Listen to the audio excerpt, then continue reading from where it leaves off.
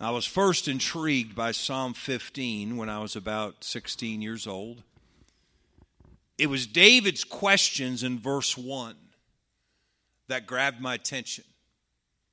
Lord, who shall abide in thy tabernacle? Who shall dwell in thy holy hill? Just the fact that David recognized that God had a tabernacle. By the way, that God's tabernacle is not talking about the Old Testament tabernacle. He's talking about God where you live, and he's not talking about heaven either. He's talking about living with God every day. Do you understand you can live with God every day? Let me give you the New Testament equivalent of that. If we walk in the light as he is in the light, we have fellowship one with another, me with God, God with me. And the blood of Jesus Christ, his Son, cleanseth us from all sin. You're living in the same place where God lives. Give me another New Testament equivalent. If ye abide in me, and my words abide in you. Living where God lives. And the New Testament is full of examples and invitations for God's children to live where God lives. And David says, Lord, who shall abide in thy tabernacle? Who shall dwell in thy holy hill? These are not two different places that he's describing. Well, there's his tabernacle down here on the left. Then you go a little farther down the right is his holy hill. No, there's one place he's describing in two different ways. So notice that the place where God lives is described as God's holy hill. God's holy hill. The word holy, by the way, just means set apart. It's different. It's set apart.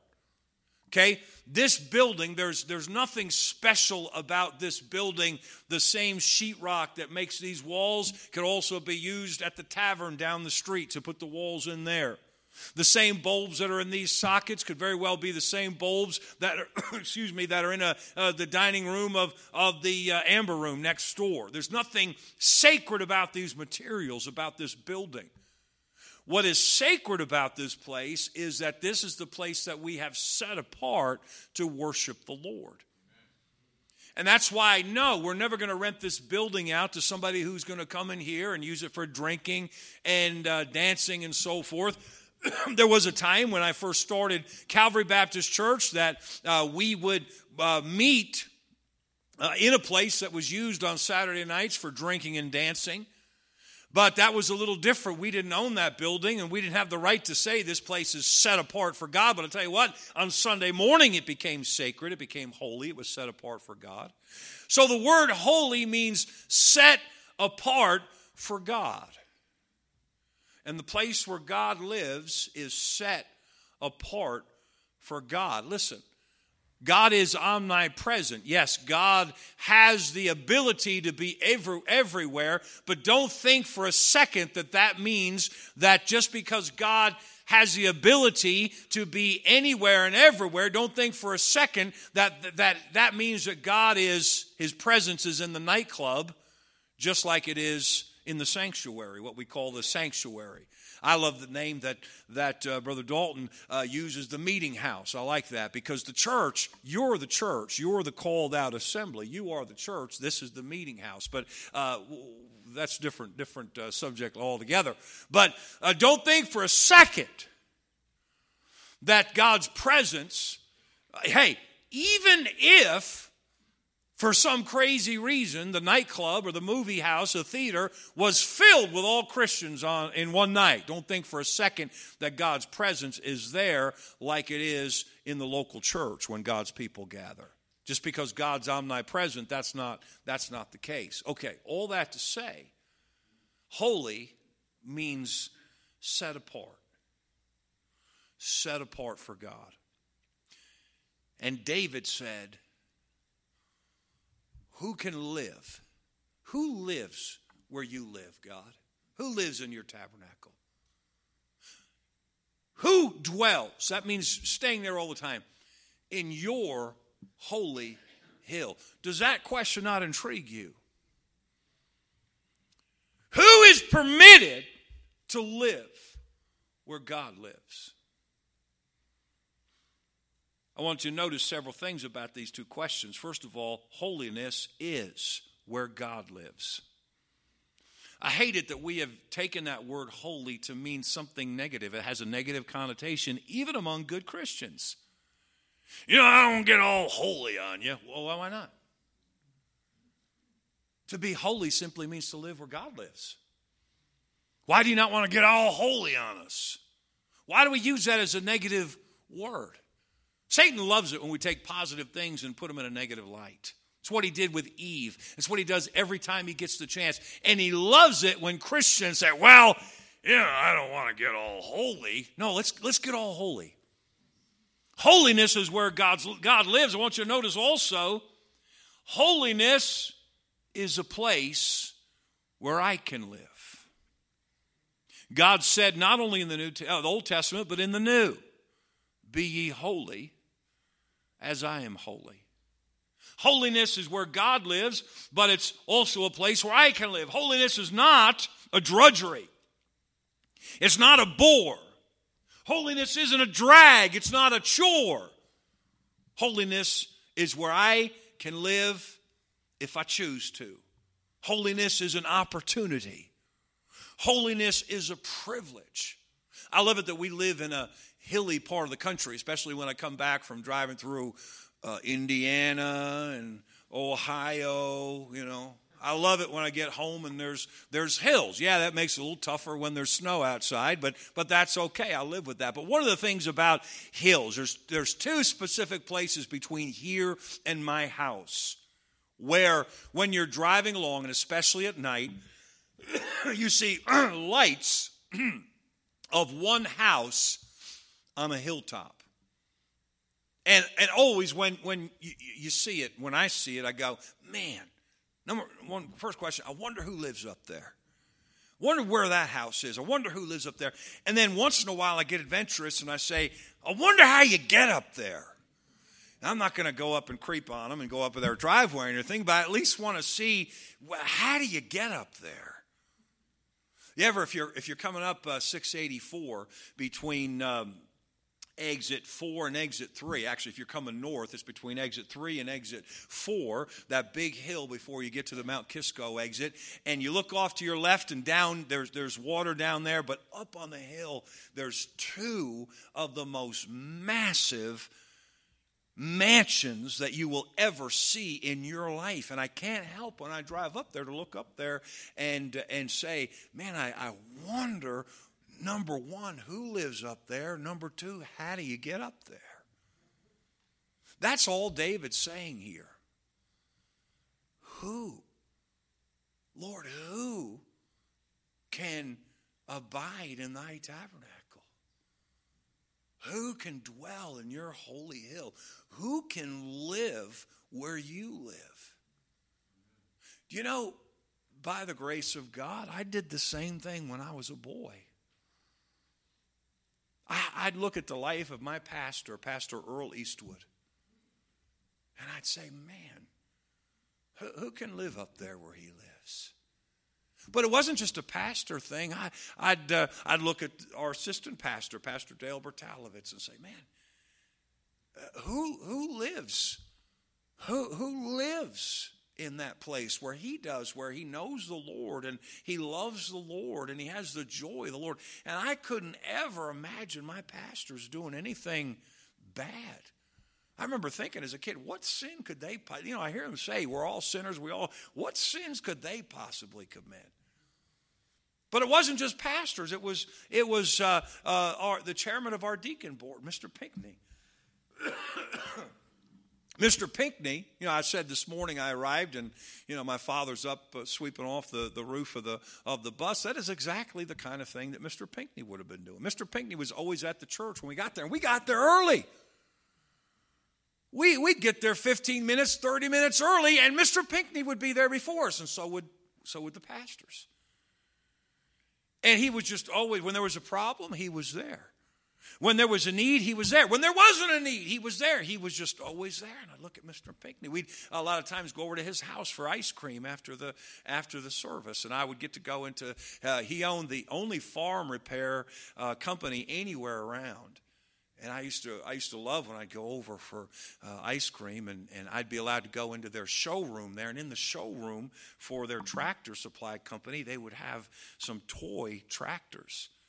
And I used to go in there and look, and it'd be like going to the toy store, you know, and I'd come out and I would lay down some really heavy hints to Mr. Pinckney about, boy, if only I had a John Deere tractor in my sandbox, it would transform my life, you know. And didn't always work, but sometimes it did. Sometimes I'd walk home and, walk home with a new plow or a new harrow, and I would turn my sandbox from a sand gravel yard, whatever, into a farm. If you know what a harrow is, there'd be lines going all the way around the sandbox because I took a detour there. But anyway, I'd look at Mr. Pinckney, and I'd say, man, what a godly man. How do you get up there?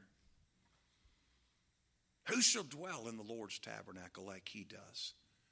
Who can live in God's holy hill like he does? I look at, so many godly people, but Mrs. Morrison was a godly old lady in our church. She had a bunch of sons, all adult sons, and a couple of them were preachers. One of her sons was the pastor of Second Kent Baptist Church when I was a kid over in Kent, New York. She was just a godly old lady. And you never saw Mrs. Morrison where she wasn't crying. I mean, it was testimony. In my memory, she didn't come to church on Sunday morning. She went somewhere else. But Sunday night, she'd come to our church, and she'd stand up for testimony time.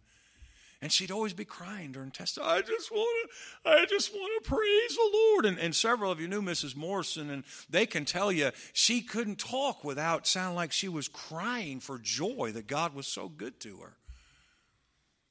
When she was on her deathbed, of course, I went away to college and came back, and she was in nursing home. I don't think strictly that's what it was, but she was in a rehabilitation center. I don't even know if that's the word, but you know what I'm saying. In a hospital, not quite a hospital, in Peekskill. And my wife and I went down to see Mrs. Morrison, so my wife got to meet Mrs. Morrison. And just what a godly lady, even on her deathbed, there was just a glow. There was just a glow, and you'd say, Lord, how do you live there? How does anybody live there? And that's what David is saying. Lord, who shall abide in thy tabernacle? Who shall dwell in thy holy hill? Holiness is where God lives. It's a place where I can live. It's an opportunity. It's a privilege. Listen, Christian, I'm saying to you this morning, we all have a choice as to where our lives and how our lives are lived. Doesn't it intrigue anybody here that we have the choice, if we want to live in this holy place where God lives? Doesn't mean you're perfect. Doesn't mean you're better than anybody else. It means you live every day, as David said, in God's holy hill, or as John said in 1 John, walking in the light as he is in the light with God. Holiness is a place apart from a worldly lifestyle. Notice, not only does holy mean set apart, but it's a hill. And when you're up on a hill, you're in a different place. You're not better than anybody else, but you're living above the foolishness down below. Holiness means living on a higher plane with God. Now wait, people that are not on that holy hill, they may look at you and say, oh, he thinks he's better than everybody. They may say that. But don't forget, they have not chosen to live there. They had the same opportunity, and they chose to live for the money. They chose to live for what they thought was the stability. They chose to live where everybody accepts you and everybody approves of what you're doing, and this is the popular place. They chose to live down there, so it's not a surprise when even Christian people look up at the holy hill of the Lord where you're living and say, "Oh, she just thinks she's better than everybody." People are going to say what they're going to say. But why would you not want to live on the holy hill of the Lord if you have the chance? Most Christians do not. We're content to live down below with just a little visit from God occasionally when we need Him. Holiness means living on a higher plane with God. God says a number of times in the Bible, "Be ye holy, for I am holy."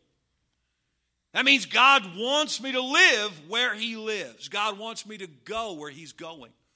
I want to go where God's going. That's the choice that I made as a teenager. It wasn't the choice to say, "I want to stand behind a pulpit and tell everybody what to do." That wasn't the choice I made. The choice I made was I want to go where God's going. And you know what? I don't care where that is. The older I get, the more that I learn, I don't care where that is. If God's living in a prison cell, that's where I want to be. I don't want to go to jail. But if that's where God is, I'll go with Him wherever that is. If God's going to the place of persecution, if God's going to the place of sorrow, if God's going to the place of heartache, I want to go where God is. Lord, who shall abide in thy tabernacle? Who shall dwell in thy holy hill? What an opportunity. What a thrill. What an honor to live up there with God. Holiness is a place for a select few. Hey, Christian, anybody can live the partying lifestyle. We're so stupid when we let the devil and the world and our own flesh convince us that, "Oh man, world's having a big old party. You're missing out on it." You're not missing out on anything. Anybody can live the partying lifestyle. Teenager, don't let Satan whisper in your ear and say, "Man, you mean to tell me you're going to grow up and you're never going to find out what it feels like to get high, not one time?" Well, I'm 49 years old. I've never had that experience, and I'm a pretty happy dude. I've got friends that they had to find out they're not doing so good. I've got other friends, they had to find out what that felt like. They're not even living in it. They didn't even make it to 49. I'm doing pretty good. I got plenty of peers, saved and unsaved, who let me know clearly, "Man, I wish I was doing as well as you're doing." Hey, I'm not wealthy. I'm not, I have my infirmities physically. I have my struggles. But I haven't missed a thing just because I don't know what it's like to smoke pot. I haven't missed anything just because I don't know what it's like to be drunk. I don't care to know, and I never have cared to know. I praise the Lord, I've never been at the place where somebody was there, holding a joint in front of me, and I'm going, should I? Never been there. Have not had any desire to be there. And if you have half a brain, teenager, you won't have any desire either. You don't have to know what it's like, young guys, to go after every girl and to touch every girl and to be with every girl and to kiss every girl. Let the world play those games. You live in the plain, different place, set apart with God. Let the world live with the family court and the drunk driving, the traffic record a mile long because you can't stay away from the bottle, and so you go out on the road and you get pulled over again, and so now you can't get car insurance, and you've got a jail record, and you've got a record on your license, and you got all these problems just because you had to see what it tastes like. Let the world. You know what Solomon's mother in Proverbs 31, she said, let the person who's about to die, let them live like that. And some people have taken that and used that as, oh, see, here's the Bible saying it's okay to draw. Oh, my goodness, could you please read a context? She's saying, Solomon, you're a king, dude. You deserve better. Let the world who's dying and struggling and starving, and let them live like that. That's not for kings. That's for drunks. That's what she's saying. Holiness is a place for a select few. Anybody can live the party lifestyle. Anybody can live the drug lifestyle and the drinking lifestyle. And anybody can, go down and let's raise a glass. And anybody can do that, but not the person who wants to live in the holy hill of the Lord. By the way, you can't do both. I want you to notice, don't get nervous at the number 10 because I'm just going to read them. David goes on to give us 10 characteristics of the person who lives close to God. He says, who lives up there? He that walketh uprightly. What is that? Now look, I'm going to give you some definitions literally with what I've prepared. I'm not kidding. I could preach a full-length sermon on all 10 things. Oh, no! Hey, don't forget, I got a wedding to get ready for, so I'm in a hurry too, all right? I'm just going to read them. I want you to trust when I give you the word that summarizes each phrase, that I have grounds for why I arrived at that word. And I would encourage you to meditate on it, study it out, and perhaps you'll come to the same conclusion. 10 characteristics of that person that's living up there with God. He that walketh uprightly. What is that? That's genuineness. And worketh righteousness. That's obedience. That's submission to authority. That's keeping the rules. God likes people who are rule keepers. You know the best place in the world to have an accident? A parking lot that is a quarter filled with cars. Because, and if this is you, you're an idiot too. The idiots that drive across the lines while the people that drive correctly are driving within the lines, and you're going to crash. And by the way, it's going to be their fault. But I don't want to crash. I don't care whose fault it is. Live your life inside the lines. Not a lot of amens on that one, but I'm telling you, you're going to have a much happier life. Live your life inside the lines. Worketh righteousness. Thirdly, speaketh the truth in his heart. What is that? That's sincerity. No, you say that's honesty. No, it says in your heart. A lot of us, we manipulate our words, but there's a lot of corruption going on in here. We just try to translate it into honest-sounding talk by the time it hits the air. But the guy that lives close to God, see, God sees your heart. This guy, he's sincere because what he's saying is matching what is in his heart, because there's truth in here, so there's truth out here. Sincerity. Fourthly, he that backbiteth not with his tongue. Who is that? That's the person who has peace. I was preparing this, and the other night we're in the motel room after we'd spent the day with Joe, and the dog, Theo, he's at the stage where he's got chew on everything.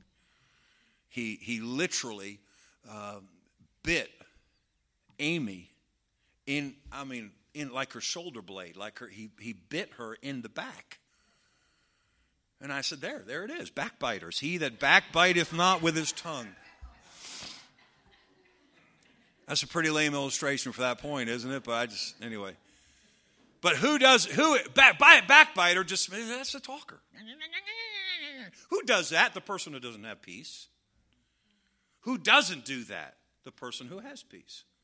So the guy that abides in the holy hill of the Lord is the person who has peace. Next, nor doeth evil to his neighbor. Now you're going to think this is a weak word. This is a very strong word. It's a part of the fruit of the Spirit. Goodness. You're good to people. If you're good to people, you wouldn't think of doing evil to anyone else. Nor taketh up a reproach against his neighbor. That means there's talk going around. There's talk going around about Netta, and so I'm going to take it up and I'm going to go with it. But this guy doesn't take it up. Why? Because he has discretion. In other words, hey, and by the way, whether it's true or not, we have this crazy thing. Well, I only repeated it because it was true. Discretion means you keep your mouth shut whether it's true or false. Discretion. In whose eyes a vile person is condemned, but he honoreth them that fear the Lord. So you can discern between the right crowd and the wrong crowd.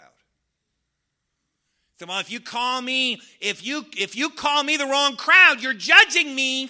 That's the big accusation. Everybody, it's I'm sorry, younger people, but it's a millennial thing, for some reason. You're judging me. I don't know. This guy that lives in a holy hill of the Lord, he condemns a vile person. He can recognize a vile person and say, that's wrong. So in his eyes, a vile person is condemned, but he honoreth them that fear the Lord. That's discernment. Next, he sweareth to his own hurt and changeth not. That's integrity. I will do this. I will be there. I will whatever it is. And even if it winds up hurting him to keep his word, he will do it. He has integrity. He that putteth not out his money to usury. What is that? That's contentment. Usury means interest. That means that you see a chance to turn a buck. Can you help me out? Ooh, how can I make a profit off of this? If you're content, you're not looking to turn a buck off everybody. I believe in capitalism. I will defend capitalism. But we also have to understand that as a personal matter, we need to be content with what we have. And not try to use kindness as an opportunity to make a buck off of people. Nor taketh reward against the innocent. What is that? That's justice. Doesn't mean you give special treatment to anybody, but if a person is innocent, but you have the opportunity, I know he's innocent, but here's a few bucks if you stick it to him. Or here's you do a special favor for me, I'll do it. You know what that is? That is what we hear about all the time in government, and it's everywhere in government, corruption. The guy that lives in the holy hill with the Lord, he does not permit corruption because he believes in justice. Hey, you know what? We all want justice for ourselves. Do you want justice for your enemy? Do you have the ability to look at a situation and say, you know what? I don't particularly care for this person, but what you're saying would not be fair to them, so I cannot participate. In fact, if you really want to live in that holy hill with the Lord, you won't be thinking about who you like and who you don't like. That's not even a factor in the equation. And by the way, if you're not thinking about who you like and who you don't like, it'll never come across in your actions. I don't think it's possible to live that way. It is.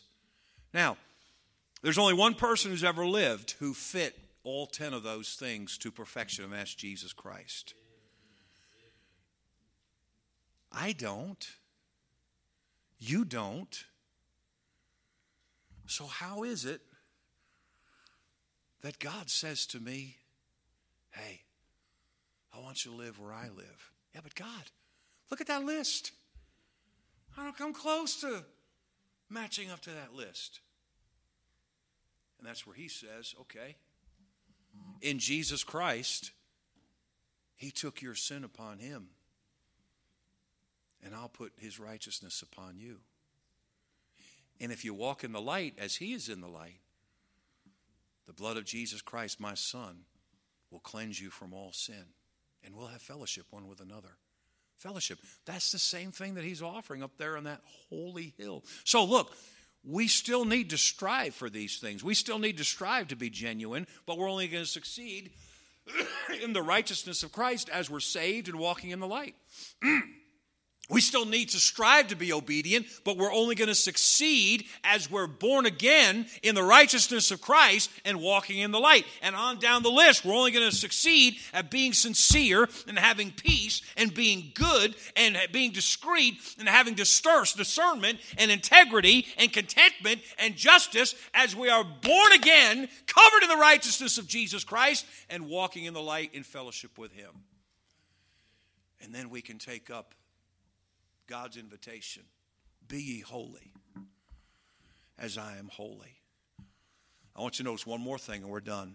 The last statement in the chapter. He that doeth these things shall never be moved. Let me talk to the folks under 20 for a second. Right now, the word stable doesn't mean much to you. But by the time you're in your 30s and 40s, stability, and I don't just mean financially, I mean emotionally, I mean mentally, stability will be a huge possession. You will treasure it if you have it. You will covet it if you don't have it. You want to be stable? He that doeth these things shall never be moved. You want to be stable? Live in that holy hill where the Lord lives. Don't be content to say, man, everybody at work's doing this. Everybody at school's doing this. Everybody I know is doing this. But God's doing this. So live up there with Him. It's a tough life to live because you really don't fit in very many crowds. Me and Amy sat Thursday night. We left Friday morning, but Thursday night, Brother Jesse Dominguez, and he invited me and Amy and Amanda and Joe when he got off work. And then he invited Brother Danny Mendez and Karen and Landon over. And we just sat at the table for a little while. And before I left, I let everybody there know. I said, I feel so at peace right here. Why did I said I feel a contentment here that I can't even describe. You know why? Because we all individually in our lives know what it's like. And by the way, you know what it's like too if you're trying to live in that holy hill of the Lord, to live among people who just don't value God one bit. They don't. I was talking in Sunday school about how I had my Bible here and my iPad over here, and I said, you know, the world values this because this right here, this can run you $1,000. God's people are to value this. This right here. You know, I think this is a nice Bible. This is $59.95 or $1,000. What does the world value? They value this right here. We're supposed to value God's word. But if you value God's word, you're not going to fit in with this world. They're going to think you're weird. They're going to think you're crazy. They're going to think you're strange. So you got to make a choice. What are you going to value? He that doeth these things shall never be moved. You want to be stable? You want to be secure? You want to be steady? Live in the holy hill with the Lord. Father, I pray that you'd help us to comprehend these things this morning. Help us to understand it. Help us to make the choice to live